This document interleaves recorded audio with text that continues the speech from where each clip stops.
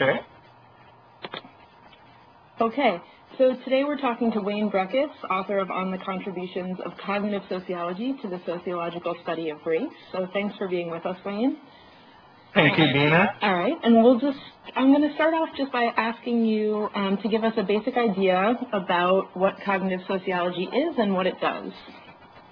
Okay. Cognitive sociology looks at the ways people think as parts of social groups, or the way that they're shaped to think socially, and it's different than cognitive psychology or even cognitive social psychology in the sense that it's not looking at the individual in say like a particular setting so much as it's looking at the broader influences in terms of the communities we belong to, like sort of intersecting identities we have and how those shape our worldview. So it's in between kind of the cognitive individualism of, say, a psychological approach that just looks at us as folks who have a personality, and also different than sort of a cognitive universalism that looks at us just as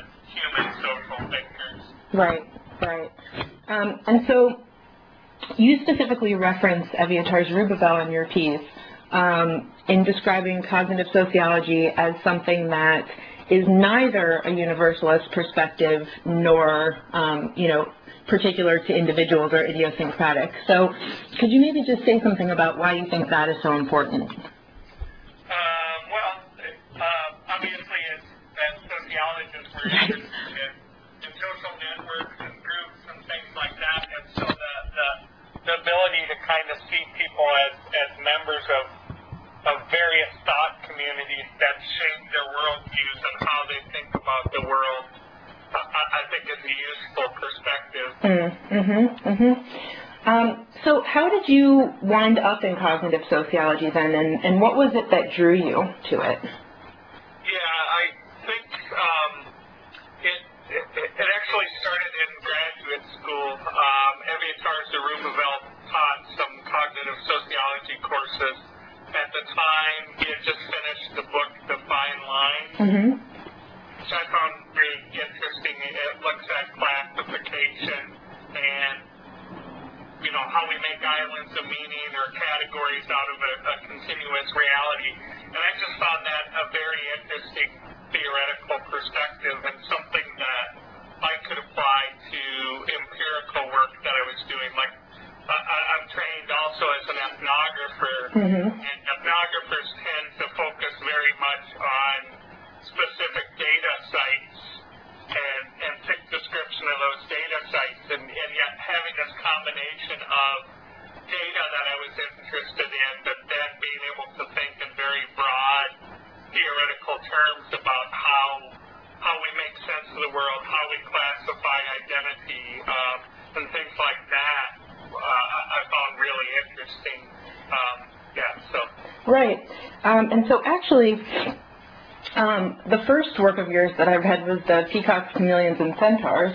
And so was that your first real foray into the cognitive perspective? It was part of my first foray where in that book I developed three different ways that people tend to, or people or members of an identity category tend to organize their identity, whether they do it as a noun and basically associate in a social network where everyone shares the same master identity, or whether they do it more as a verb moving in and out of different identities, or whether they do it as an adjective and kind of piece an identity together with a bunch of other identities, which we may see or may not see as directly related.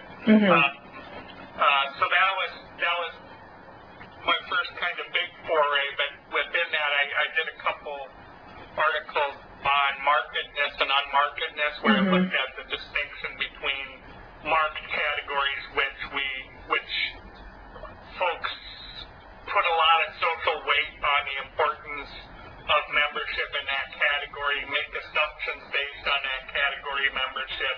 Say,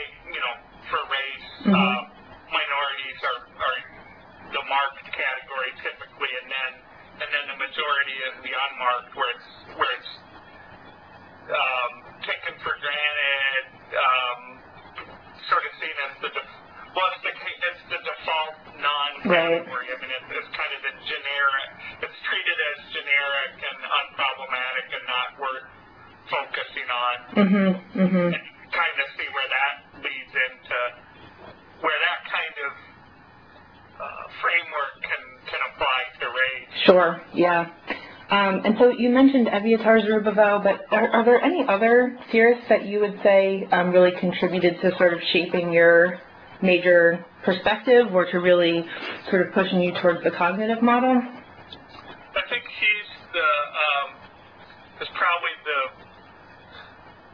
main theorist that pushed me in that direction. I mean, there's a number of other people doing work in cognitive sociology, but that would probably be my strongest influence. And even also have somewhat of a Goffman influence.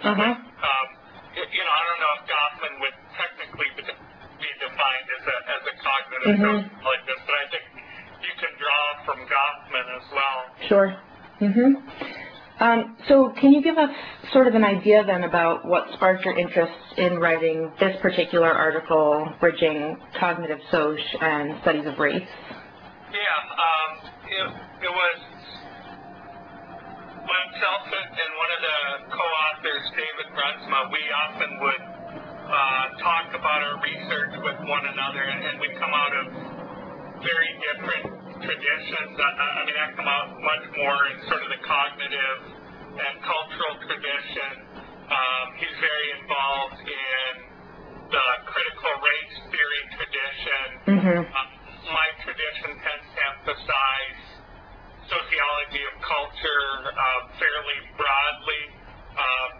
He comes out of a tradition which focuses a lot on inequalities, and so we would have these interesting conversations, and we'd see parallels and things we do in our work and things we're interested in, and yet we'd be coming at it from very different directions, and so we thought, hey, you know, it'd be fun to write an article kind of bring these traditions together and really finding the best of both traditions and combining them. Right.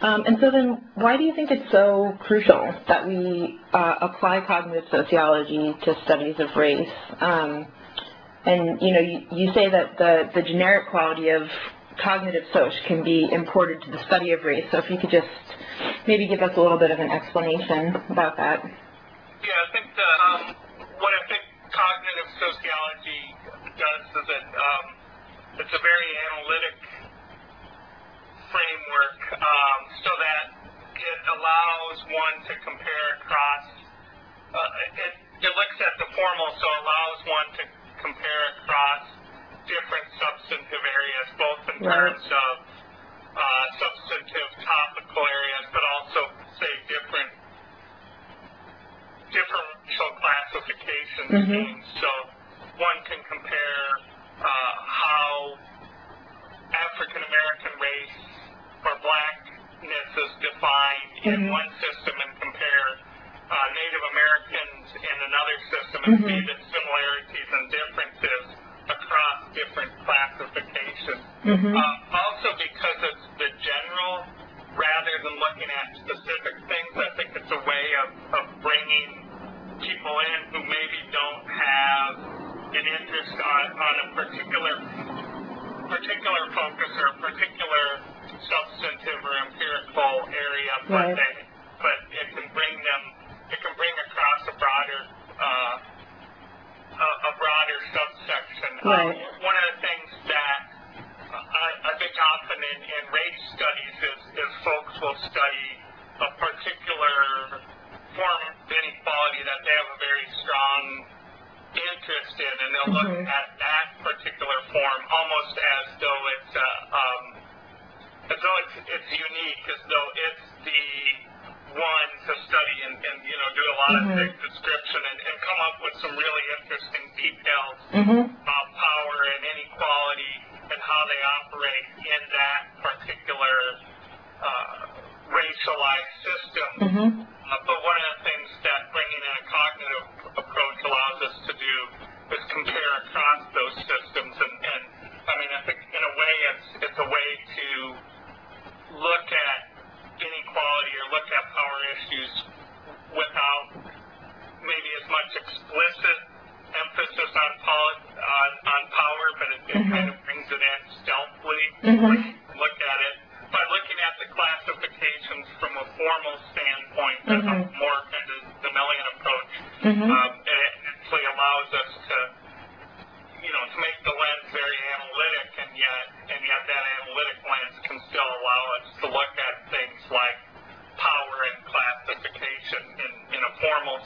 than looking at specific actors who are contributing to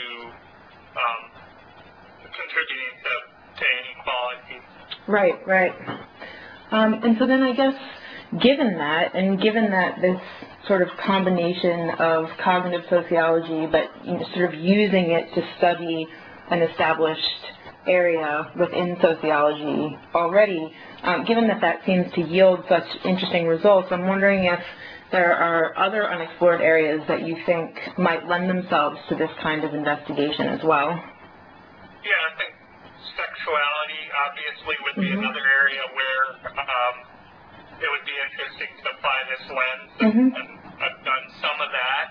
Gender, I think it really is something that can be applied to different subfields very, very effectively, and I think it cuts both ways. Those subfields also can help contribute to cognitive sociology. So you have, right now with cognitive sociology and the cognitive turn in sociology, you have a very strong general analytic framework to look at things in a formal sense, which in a fairly, I think, a very interesting framework to look at things. And then what one can do is then take that framework down into different substantive areas and really explore those areas in more detail. And at the same time, these traditions, with the emphasis on power and inequality, can help us look maybe at the analytic or formal properties of inequality and oppression and things like that, which they often focus on specific cases or specific types of inequality, but drawing across those specific types, drawing across different settings and looking at similarities and differences could give us a broader perspective on inequality in a kind of very formal sense. So we can look at power and inequality in the formal sense, divorced from the particular empirical context that grab our interest because they're the interesting issue of the time, and really see how all these interesting issues are interrelated and cut across time and cut across culture. Right, right. And so I just wanted to give you a chance if there was anything that you think is particularly important or interesting about the article that you would want to communicate to somebody who hasn't yet read the piece, if there's anything we haven't touched on yet. I think the article will interest scholars in a few different areas. Like, I think scholars of race obviously will find it interesting to consider other lenses by which they might examine race. And in fact, I think there's maybe implicitly, some of these issues, certainly within whiteness studies, really, they might have implicitly thought about the marked and the unmarked, but they don't necessarily express it in those terms, and they don't think of them necessarily as generic concepts that cut across all kinds of different categories. So they may find that useful, and also I think obviously folks with an interest in cognitive sociology can see ways that they